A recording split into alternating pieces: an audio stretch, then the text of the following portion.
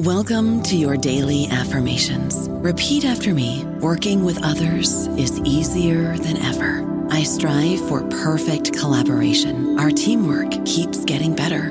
Yeah, affirmations are great, but Monday.com can really get you the teamwork you desire. Work together easily and share files, updates, data, and just about anything you want all in one platform. Affirm yes to start, or tap the banner to go to Monday.com.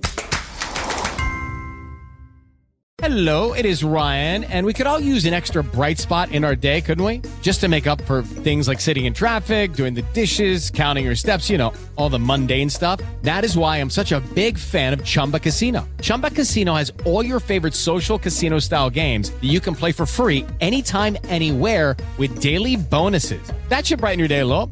Actually, a lot. So sign up now at ChumbaCasino.com. That's ChumbaCasino.com. No purchase necessary. VGW Group. Void where prohibited by law. See terms and conditions. 18+. Hello, everybody. This is Marshall Poe. I'm the editor of the New Books Network, and I'd like to tell you that we have a new and improved website. It has two new features that we think you'll love. One of them is a vastly improved search engine, so that when you type in keywords, you'll get a bunch of episodes really quick. The other is the ability to create a listener account. And in that listener account, you can save episodes for later listening. So you can create a kind of listening list. We think these features are neat and we think you'll enjoy them. Please visit the site today. Welcome to the New Books Network. Hi, everybody, and welcome back to the New Books Network. I'm your host, Steven Siegel, and today we'll be joined by our guest, historian Elisabeth Pieler, who is the author of Selling Weimar, German Public Diplomacy and the United States, 1918 to 1933, published by Franz Steiner Verlag, the press, in 2021. Welcome, Elisabeth, and thanks for joining me on my 50th episode here at New Books Network. Well, congratulations, and thank you so much for having me. So a little bit about Dr. Pieler. She is an assistant professor of transatlantic and North American history at the University of Freiburg in Germany. And she works on U.S. and German foreign policy and transatlantic relations in the 19th and 20th century.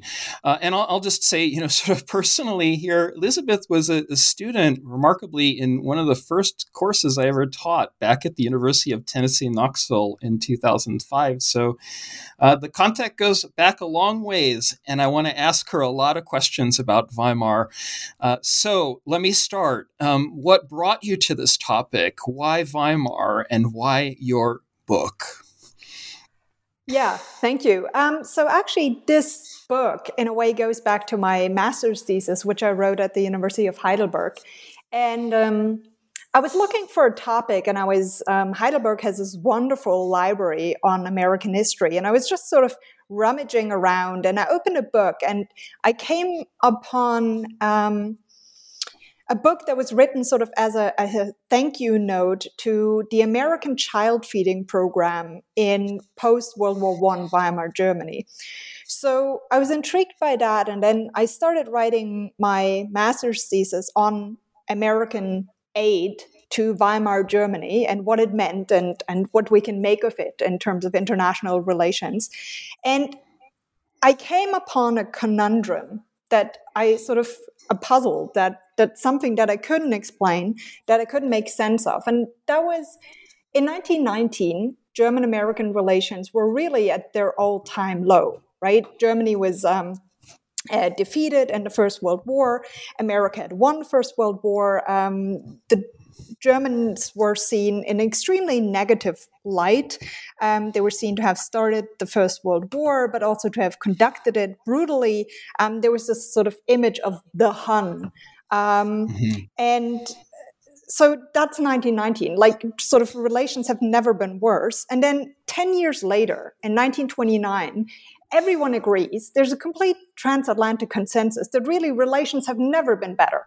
Like, never have America and the United States and Germany been sort of enjoyed more of a transatlantic friendship than then. So the question I kept asking myself is how, over this decade, how do you go from all-time low to all-time high?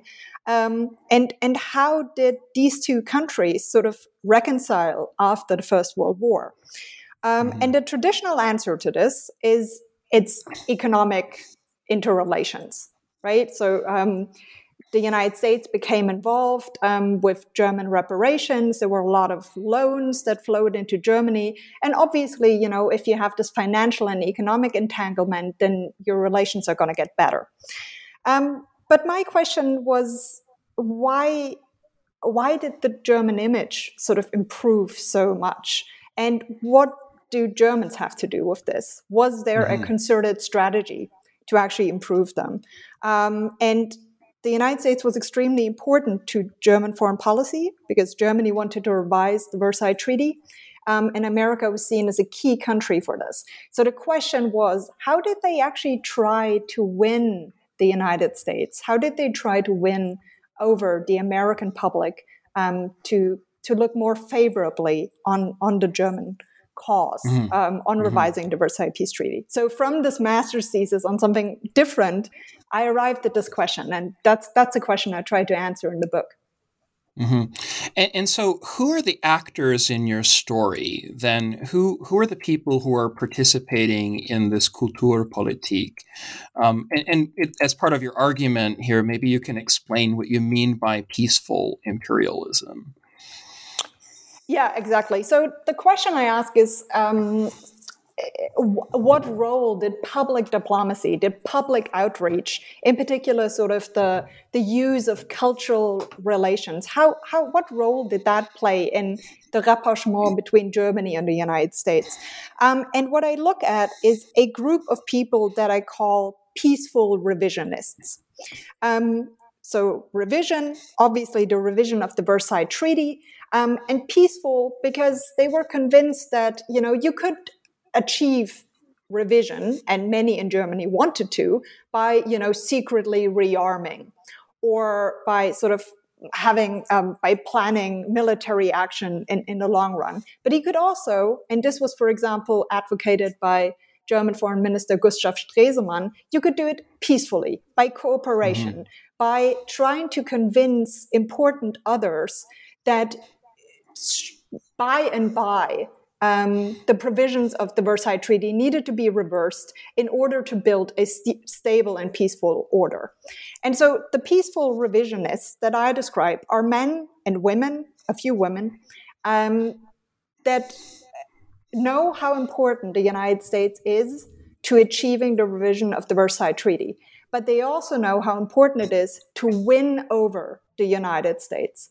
And so this is their project, and it's men and women like Gustav Stresemann, but also sort of the America department of the German Foreign Ministry, of various sort of tourist boosters, of friendship organizations, of many academics, many of whom had relations with the United States before the First World War, and so on and so on. So there's this group that I focus my book around, and I follow as they try to re-win American sympathies.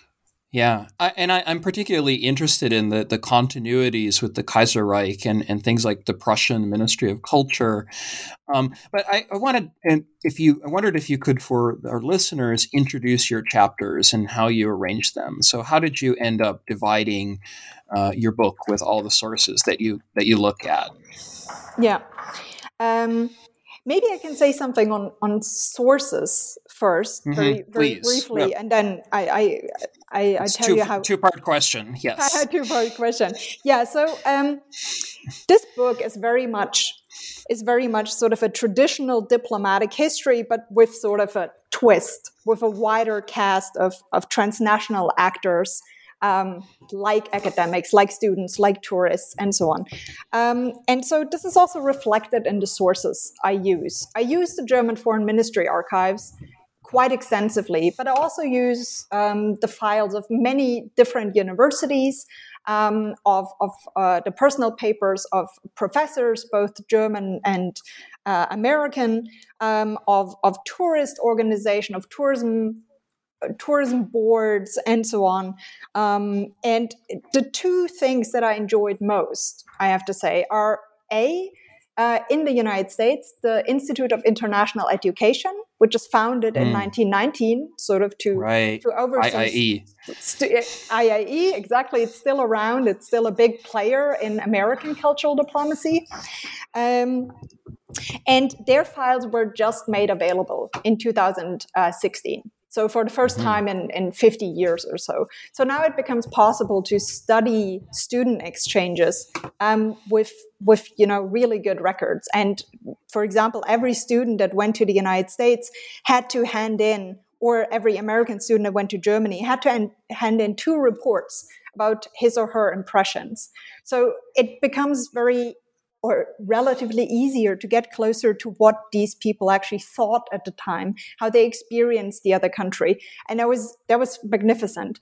And the second collection, and in all I went to 20 different archives or so, but the second amazing find was there was a German tourist information office in 1925, founded in New York, and it was supposed to promote a completely different image of Germany. It's one of sort of the main actors of Weimar Germany's public diplomacy in the United States.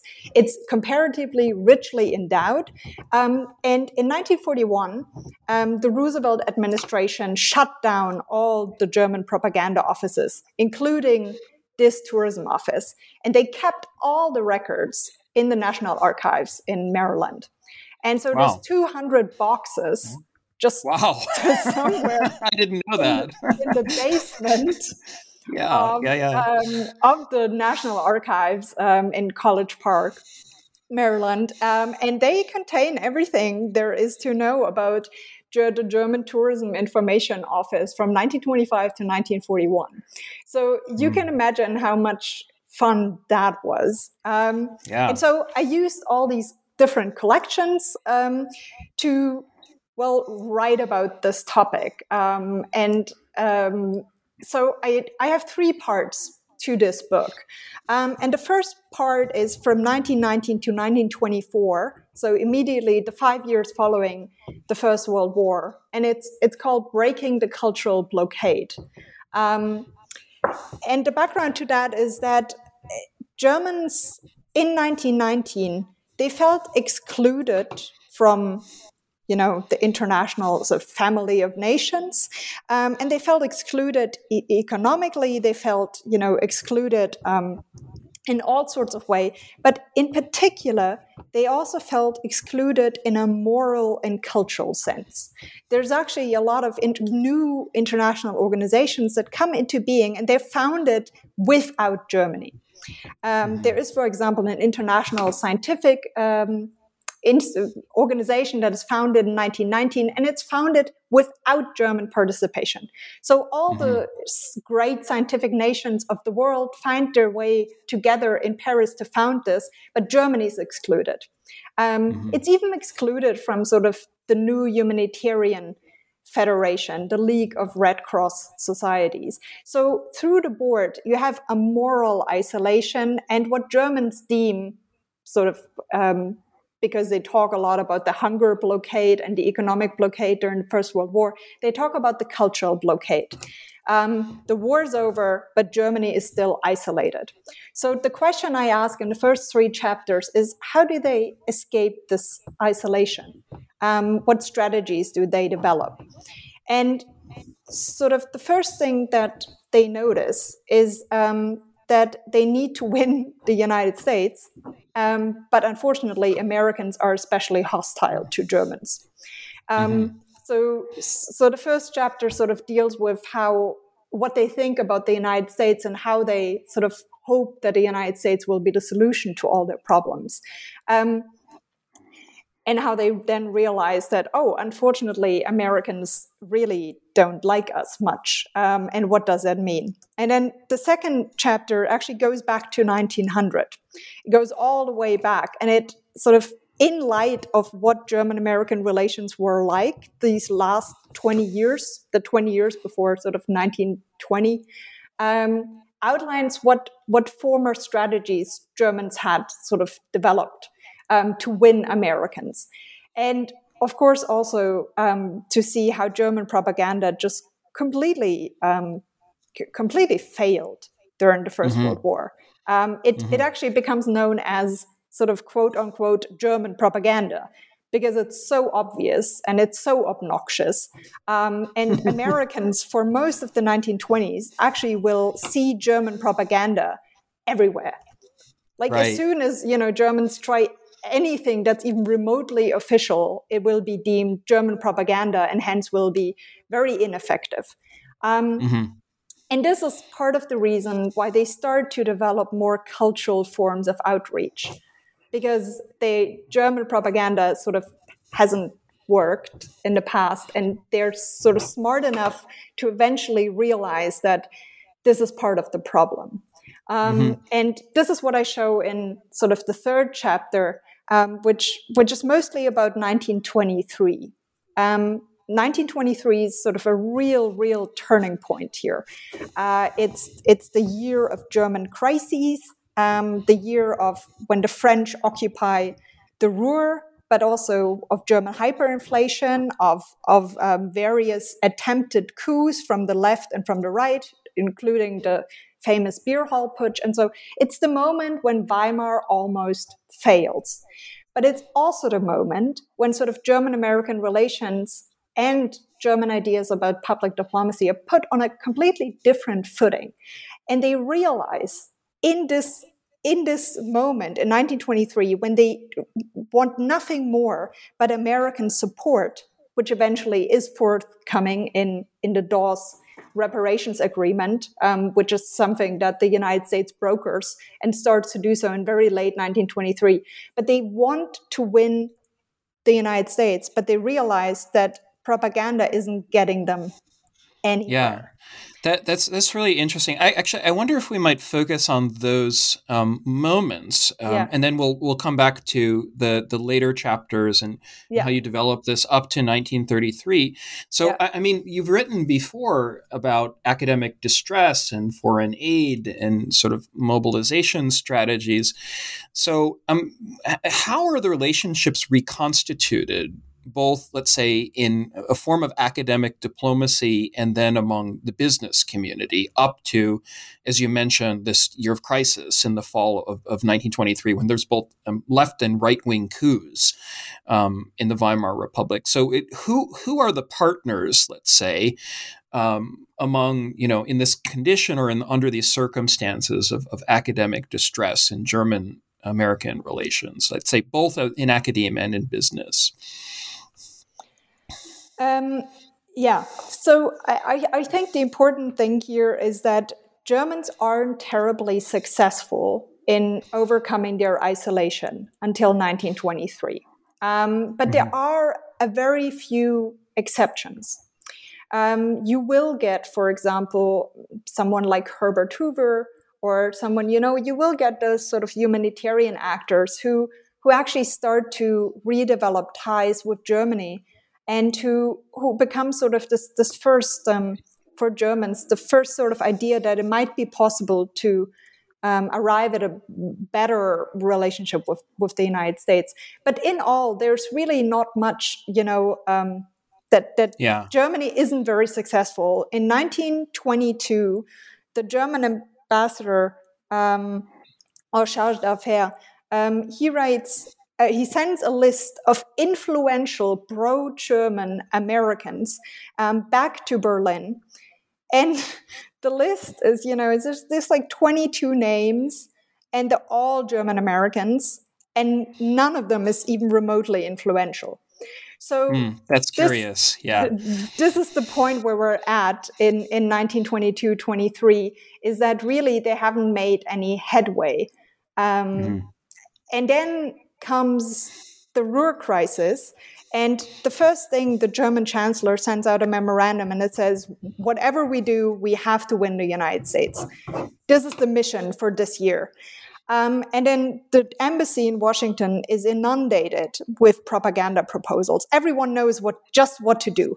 There's this one memorandum that German businesses send in, and it outlines in, I think, 18 pages what they want to do to win over the American public. And there's movies and there's lecturers and there's radio shows and so on. And all of this will just cost 7 million marks. $7 million. $7 million. Oh, dollars. That's a lot of marks in 1923. The funny thing about this is that the German embassy has a press fund, like a press/propaganda fund. And every month that's $100. And so it just shows how, there's this conviction we need to win the United States, but no one has any idea how to do so. And no one has the money to actually make it happen. And in this moment, the German ambassador, this is now fall 1923, everything is falling apart. He writes home 41 pages to clarify that the problem here is that propaganda, no matter how well done, is just not that powerful. And in a way, he breaks the spell. The First World War, Germans sort of believed propaganda is all powerful. If we just do it right, if we do it as well as Great Britain, then we can get everything. And here in this moment of existential crisis, there's this one person that says, no, this is just miracle belief. He calls it Wunderglaube. This is miracle belief. What we need to do is we need to develop a viable economic strategy towards the United States, and we need to reach out culturally. We need to find a new basis on which we can actually talk to the United States. We don't need any more propaganda. And this is when it flips. And from then on out, and this is sort of what the second part will be about, or of the book is about, from that moment onward, they start to develop a much better idea of how actually to rekindle ties with the United States. And also what happens in very late 1923 is that this immense resentment that many Americans still had with regard to Germany sort of withers. And partly because the French are seen more and more as aggressive and as a problem. And the Franco-German relations always sort of play a big role in how Americans evaluate either country. And the second is that, sort of faced with German ruin, with the fact that Weimar Germany might not survive, Americans start to reconsider their position. And so there's a reorientation in Germany, but then at the same time, there's also sort of much more sympathies in the United States. And on that basis, everything flips. And for the next 5 years, you have completely different opportunities in terms of winning the American public back. I don't know about you, but I'm very busy and I don't have a lot of time to cook. That's why I subscribe to Factor. Eating better is easy with Factor's delicious, ready-to-eat meals. Every fresh, never frozen meal is chef-crafted, dietitian approved, and ready to go in just 2 minutes. You'll have over 35 different options to choose from every week, including Calorie Smart, Protein Plus, and Keto. These are 2-minute meals. Factor meals are ready to eat and heat, so there's no prepping, cooking, or cleanup needed. They're flexible for your schedule. Get as much or as little as you need by choosing your meals every week. Factor is the perfect solution if you're looking for fast, premium options with no cooking required. Sign up and save. We've done the math, and this is important. Factor is less expensive than takeout, and every meal is dietitian approved to be nutritious and delicious. Head to factormeals.com/NBN50 and use code NBN50 to get 50% off. That's code NBN50 at factormeals.com/NBN50 to get 50% off. Shipping can make or break a sale, so optimize how you ship your orders with ShipStation. They make it easy to automate and manage orders no matter how big your business grows. And they might even be able to help reduce shipping and warehouse costs. So optimize and keep up your momentum for growth with ShipStation. Sign up for your free 60-day trial now at ShipStation.com and use the code POD. That's ShipStation.com with the code POD. Yeah, and I'm really interested, Elizabeth, in how you understand revisionism and the appeal that goes out to the 20th 5 million Americans, at least according to German estimates. And, census is one thing and censuses deceive, but I'm interested in how and why, despite all the factionalism, there is this special appeal to the United States as a potential partner for revisionism. Yeah. Can you explain how that works, especially through the second part of your book? It's a fascinating story. So the reason why the United States are so important is because they're a new great power, but they're also so important because they're the world's creditor. Right? I mean, everyone owes them money, and especially the people that Germany needs to agree to a revision of the Versailles Treaty, France in particular, owes the United States money.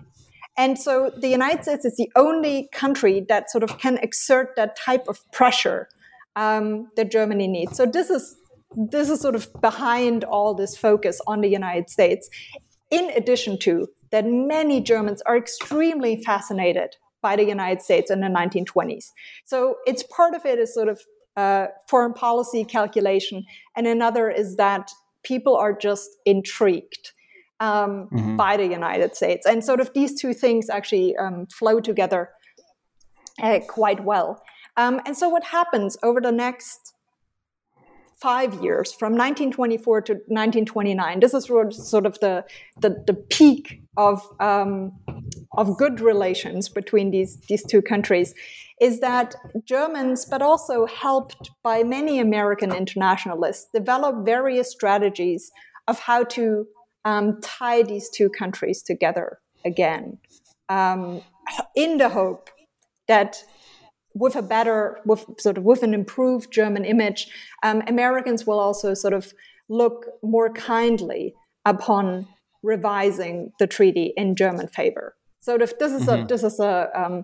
it's not always sort of the first thing they think of, but sort of revisionism is the overarching objective that binds a lot of these people together. And could you map out maybe some of these Ausland institutes? I mean, I know there's one in Stuttgart, and sort of in American cities, especially where the franchise matters and voting matters in the 1920s. How, I would say, yes, transnationally, but how locally, regionally, state by state, province by province, are some of these connections happening in this period from 1924 to 1929, as you say?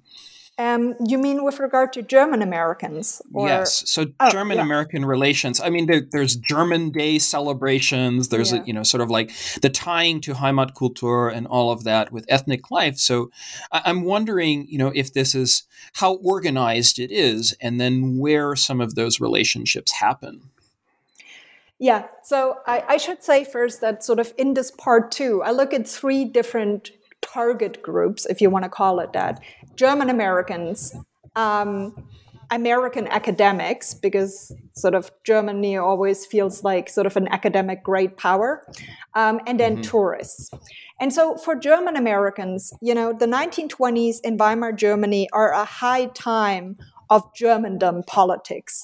And most of that is directed towards the Eastern Europe, where one hopes to sort of use the Germans or ethnic Germans that are still settled on former German territories to sort of keep them on the land, and then ultimately that land will fall back to Germany. So that's the strategy in Eastern Europe. With regard to German Americans, sort of who have been very long settled in the United States, they develop a completely and surprisingly different strategy. Very early on, they start to realize that the worst thing they can do is to try and mobilize German Americans, because they tried during the First World War, and it backfired. That's a good point. Massively. And so what they do is they try to develop very harmless, politically unobtrusive means by which they reach out to German Americans. In part, this is just including them, sort of targeting them as tourists, for example, or celebrating sort of certain German heroes like Goethe celebrations or so. But the most important thing is that they really abstain from trying to mobilize them politically or in catering to the quote unquote German vote in the United States. And I argue in my book that actually maybe the most important thing that German public diplomats do is something they don't do. And that is they don't try to activate German Americans. And the Kaiserreich, sort of Wilhelmine Germany, did it, and the Nazis will do it again. And in both of these cases, you get an immediate backlash. Right. And the fact that Weimar doesn't, and that the people in charge realize that this is the most dangerous thing they could potentially do, that in itself is very telling of how important the United States is, but also with how much psychological knowledge Weimar foreign policy towards the United States is actually conducted, especially if you compare it to, what comes before and what comes after. Yeah. I'm thinking actually about what, sort of the Czechs or Czechoslovaks and Poles are doing, and it seems very different, or even Yugoslavs after 1919, what Masaryk and Beneš do, for example, or Paderewski, it's much more aggressive and, to the point of rallying Polish Americans or Czech or Slovak Americans or South Slav Americans and so forth. And even in the case of Hungary, over the line for revisionism. That's a fascinating and I think a topic that needs to be researched, and I'm glad you've done it. I wanted to ask one more question. So moving on from part 2 to part 3, you talk about some of these academic organizations and societies. I wonder if you might say a few words about that. I know from reading your book that the American Association of Teachers of German, for example, had been founded in 1926, and the Deutsches Haus at Columbia as well. So what role do those kind of academic organizations, once they're established in the U.S., have? Yes, absolutely. So one has to recall that sort of German-American relations in the 19th century for a long time are academic relations, right? So there's about 10,000 US students that go to German universities, and Germany feels like an academic superpower. And certainly many other countries see it as such. Then comes the First World War, and it leads to a terrible falling out between German and American academics in particular. There's these open manifestos, and American professors charge German professors with being complicit in atrocities in Belgium and so on. And so there's this complete break. In 1914, most Germans believed that Americans would stand by them, especially those at universities, because they had such long and sort of fruitful relationships. And this is completely disappointed. And so it takes a long time, until the mid-1920s at the very least, before they begin even to renew their relations, because there is so much disappointment. And what happens is that Germans, but also aided by internationalists like, for example, the president of Columbia University, Nicholas Murray Butler, they develop new ways of sort of getting back in touch, in particular for students. I think they realize that the old German professors aren't going to be reconstructed in any sense. There's actually one letter that says then they're like our old Southern colonels. Yeah, Albrecht Penck is a good example. I know from writing his biography. There's old folkish Germans. Yeah, go ahead. They're not. There's nothing. The old German and the old American professors are probably not going to get back together and save the world, but perhaps students will. And so much of the focus of both these countries is on developing viable student exchanges.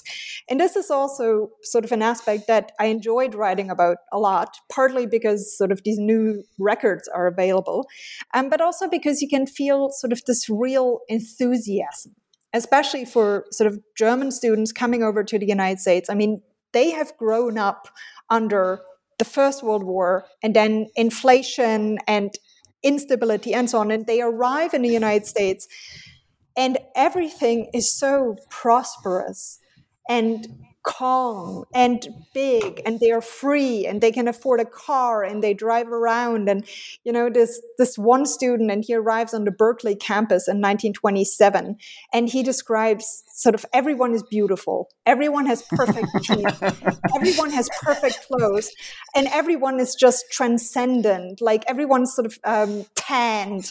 And then he immediately sort of goes on to marry his landlady's daughter.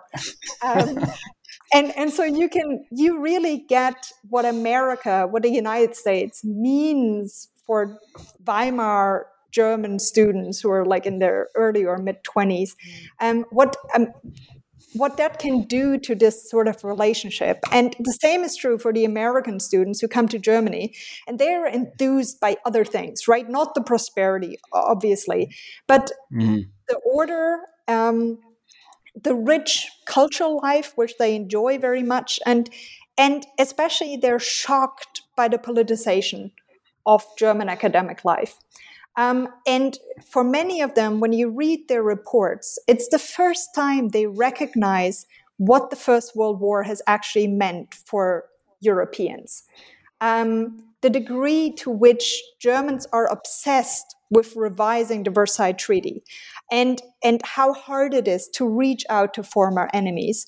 And realizing that, I think, breeds a lot more sympathy in them for German, for what Germany wants, for trying to somehow make this right so Europe can go on to sort of a peaceful coexistence.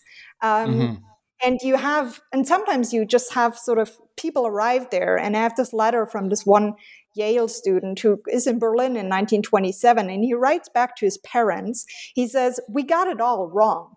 Everything we were told about the Germans in the First World War is completely wrong. They're lovely people, and we got everything wrong, and we went into an alliance with France. But really, we have a much more natural connection to the Germans."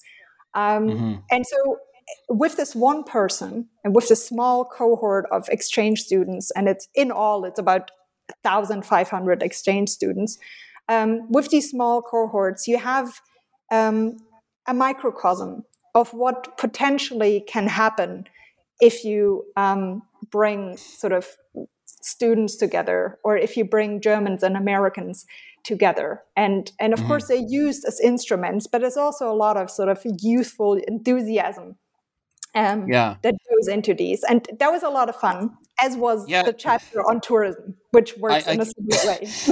I can imagine. I mean, I think of so many, American academics, especially, who go on exchange to places like Heidelberg, and you've got a wonderful section on Weltpolitik in your book, and you actually even show a photo of Stresemann getting his honorary doctorate from Heidelberg.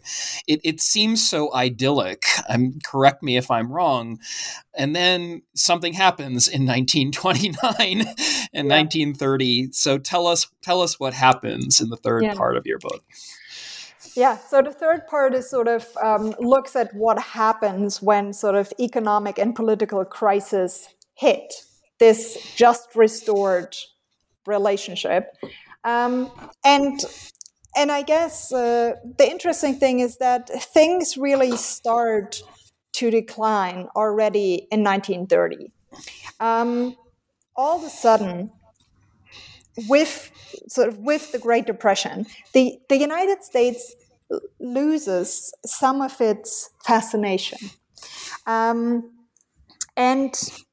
loses some of its influence.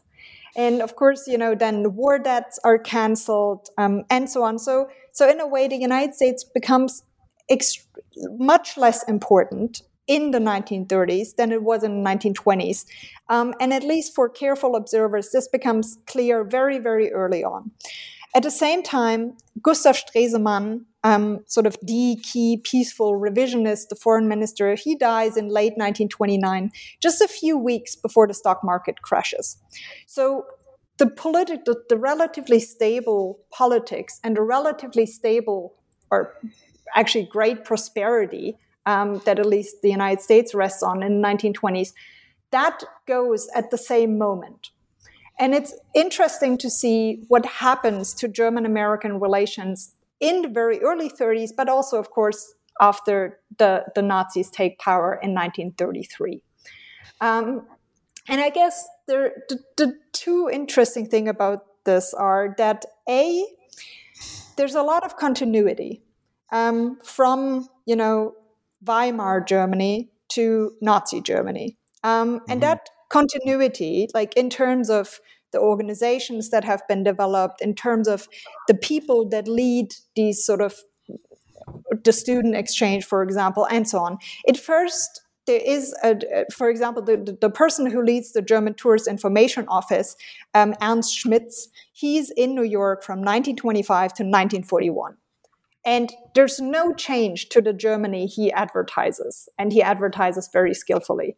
There is an extreme continuity in terms of how Germany is being advertised in many of these programs, and this continuity is intentional. The Nazi government actually talks about, should we, replace these people with people that are ideologically closer to us? But they decide that, then the Americans might back away. Americans are debating anyway what they should do with Nazi Germany, but it's often sort of this personal continuity that convinces them that really Nazi Germany is basically the same as Weimar Germany, just with sort of a bit of unpleasant authoritarianism thrown in. So that's the first thing that happens, is this continuity. And the second is that ultimately the relations do wither.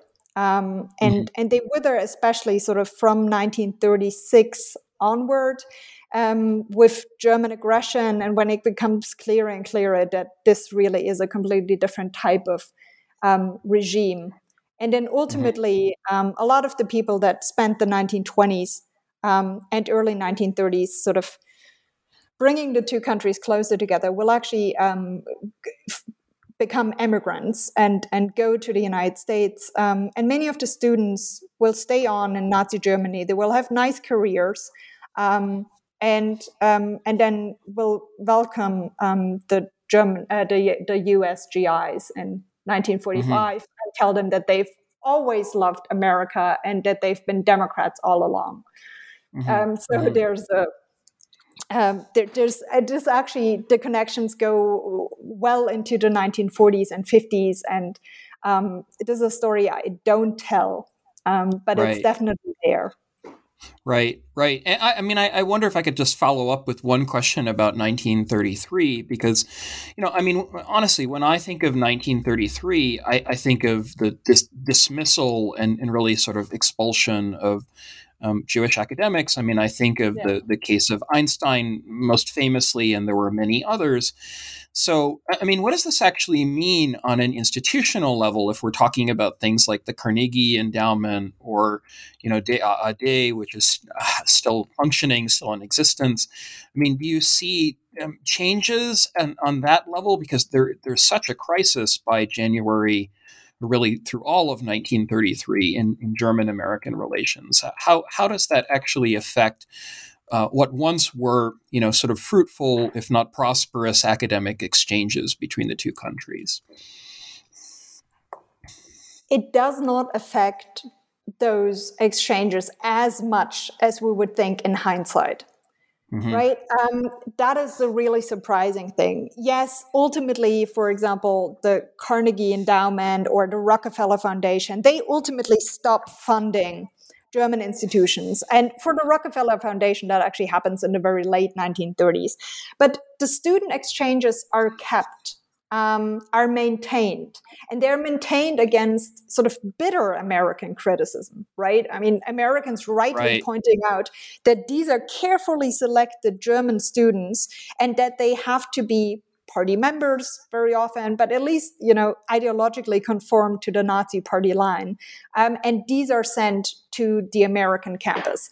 But the internationalists, like people at the Institute of International Education, for example, but also people like Nicholas Murray Butler, really, they argue that basically what Germany needs now is not to be isolated again, because that's part of where the trouble comes from, right? One isolated Germany in 1920, and that's part of the problem. That's part of why Germans are so resentful and Hitler came to power and so on. So the worst thing one could do now is to repeat that mistake. And so they take from their experience of the 1920s the idea that Germany needs to be kept within the family of nations, especially culturally. And it's actually 1934 and then 1935 and 36 are record tourist years. I mean, despite the Great Depression, sort of Americans go to Germany because they want to see what Germany looks like now, Nazi Germany, and they very often come back with positive impressions. They say, oh, everything is so orderly, completely different. All we hear in our newspapers is propaganda. And that's, of course, exactly the type of impression that people like Goebbels, who takes over the tourism department, that's what they're hoping for. So surprisingly little happens, despite the fact that so many people emigrate. And that especially among many of the people that stay in contact with Germany, it's quite well known how heavily they are persecuted. Yeah, and this is, I think, one of your larger arguments, and I kind of want to move to the big takeaway points in your book. These are classical German questions about change and continuity and discontinuity. We are here on New Books German Studies on the network, but it's such an important question, I think, for people who are studying peacemakers and sort of non-state actors as well. How then would you describe, given this Franco-German competition for American favor and Germany's competition with other countries in this atmosphere of Revisionspolitik, how would you describe the Weimar Republic's cultural diplomacy? Is it unique? Is it different? How does it differ fundamentally from, let's say, even the earlier eras of German history, like in the Wilhelmine period? Yeah. And so this is a big sort of German historiographical discussion, right? Continuity and change from 1918 to the Weimar, so from Wilhelmine Germany to Weimar Germany to Nazi Germany. And I actually show in the conclusion, but also throughout, that I believe Weimar Germany had a genuinely different foreign policy, at least with regard to the United States, right? And part of the reason, of course, is because the United States is so important. And I show that the difference is one in psychology. Whenever Weimar Germany made a decision pertaining to the United States, they would always consider public sentiment. They would try to find out or try to imagine what would happen in the United States if they took a certain decision. And then even if they wanted to implement something, for example, send a naval attaché to the German embassy in Washington, they would then probably not do it. And that is a major difference, both to how Wilhelmine Germany operated, which very often just did things and then was surprised that, Americans reacted. Prussian Ministry of Culture really operated on that kind of ad hoc basis a lot. So that, and then Nazi Germany, of course, does the same thing, right? The first thing they try to do is mobilize German Americans, and it happens an immediate backlash, as if Weimar Germany had never existed. And Weimar does things differently. It thinks about the consequences, and ultimately it differs on many points. The United States is too important to just do whatever you want. And that accommodation, that is completely different from both pre-1918 and post-1933. And that what I think makes for a uniquely Weimar foreign policy, a republikanische Außenpolitik, as the term goes. But, and there's a big but to this, right? Just because yes, I feel there is a Republican foreign policy that is different from what comes before and what comes after. But it's not a Republican public diplomacy. And what I mean by that is that, yes, Weimar Germany advertises itself quite well, but it does not advertise a Republican Germany. You see this in tons of small decisions. For example, the exchange students they send abroad to the United States are not screened as to their political convictions. So you have this crazy... Yeah. I hadn't thought of that. Well, and the Nazis do it, of course, right? But of course. If Weimar wants to send someone abroad, they do not ask whether this person has a positive attitude toward the Republic. They don't. So what happens is that they actually send Nazi Party members, students that are Nazi Party members, to represent Weimar Germany as early as 1930. So that there's no mechanism by which they try to ascertain that they project a Republican Germany. It's just Germany. It's a general sort of idea of a modern Germany. The same goes for the tourism promotion. And this is part of the reason why there is such a continuity after 1933. The Nazis don't need to change much. There's not really anything that's really offensive to them in the content that Weimar Germany has promoted. And this, I think, is the critical flaw of what they do. And actually, I wanted to call this book "Selling Weimar?" But of course, the publisher hated it, so I had to remove. So the answer is, Weimar Germans were quite good at selling Germany, but they were extremely terrible at selling the Republic. And in fact, they never wanted to in the first place.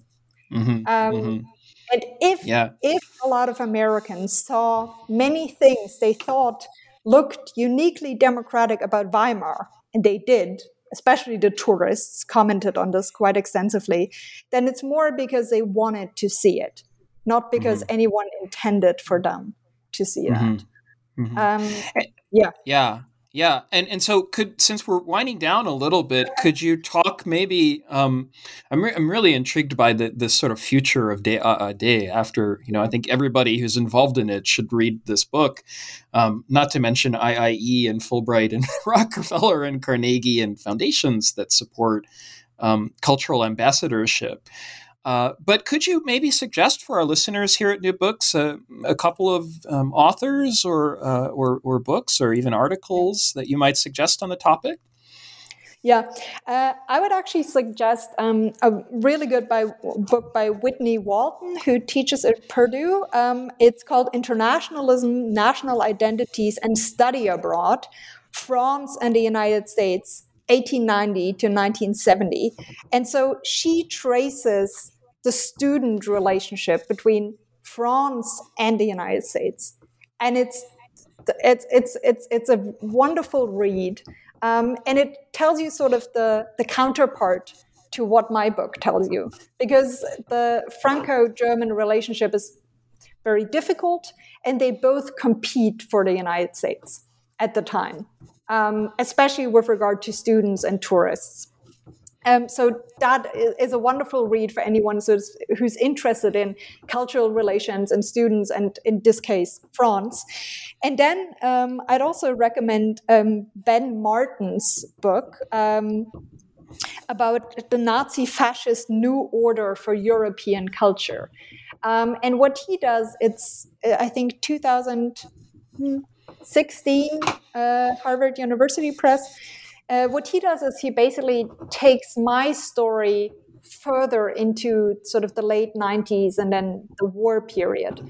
And he describes how this feeling of cultural blockade, of being culturally isolated, led the Nazis to develop a completely new idea of cultural order, one with Germany at its heart, and that they tried to implement as they occupied most of Europe. So he would be he would take the story further into Nazi Germany than I was able to do. Mm-hmm. Well, thanks. That's really useful and helpful for people reading in diplomatic history and public history too. And so, what are you working on now? This is really my last question for you, Dr. Piehler. Are you in the Weimar period, staying in the Weimar period, or moving to other things? Well, if you know the German academic system, then you know that I now have to change centuries. Yes, Habil. Yes. So ideally, I would now do something on, I don't know, American missionaries in 1790. But I've actually decided to go back to, part of what I did for the master's thesis. And I'm looking at American humanitarian aid to Europe after 1945. So that the 1945 break almost counts as changing centuries, I was told. Really? Well, I'm just working my way through the historiography of the early Cold War, and it is it feels like a different century. Well, thank you. And I wonder if you might just say a word about your great-grandparents. Are they? I know I've seen this, that they're 99 and 106. Is that right? So yes. So the book is for my grandparents. Not great-grandparents, just grandparents. I have very old grandparents. And everyone that has ever met me at a conference knows that eventually I will start talking about my grandparents. I write in the very introduction that they've sort of lived through most of the things that I describe here, right? My grandpa was born in 1914. So he's actually, was 5 when Versailles happened, and my grandma was born in 1921. And they will tell me, when Stresemann died, for example, they remember that. And of course, they remember when Adolf Hitler was elected, when Hindenburg died, and so on and so on. So yes, they're still alive, and they're very happy about the book, and they would be even happier if they had a great grandchild, but now they have the book,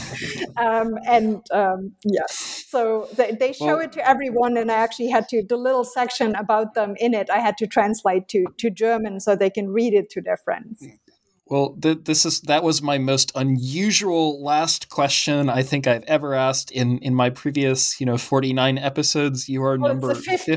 We're celebrating. So we're commemorating things, and I wish them and you good health going forward. Into all of the things that you're doing and all of your research. Elizabeth, I want to thank you for being on the podcast and just give one quick plug for your book. Congratulations to Dr. Elizabeth Piehler at the University of Freiburg in Germany. Her book is called Selling Weimar, German Public Diplomacy and the United States, 1918 to 1933, question mark or no question mark, published by Franz Steiner in 2021. Congratulations, and thank you so much for spending time with us. Thank you so much. It was a real pleasure. And I'm Steven Siegel, your host here on New Books Network and New Books German Studies and New Books American Studies today. Until next time.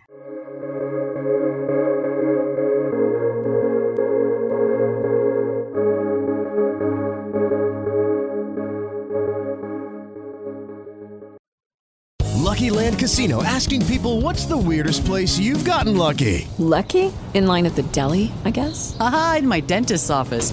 More than once, actually. Do I have to say? Yes, you do. In the car before my kids' PTA meeting. Really? Yes. Excuse me, what's the weirdest place you've gotten lucky? I never win and tell. Well, there you have it. You can get lucky anywhere, playing at LuckyLandSlots.com. Play for free right now. Are you feeling lucky? No purchase necessary. Void where prohibited by law. 18+. Terms and conditions apply. See website for details.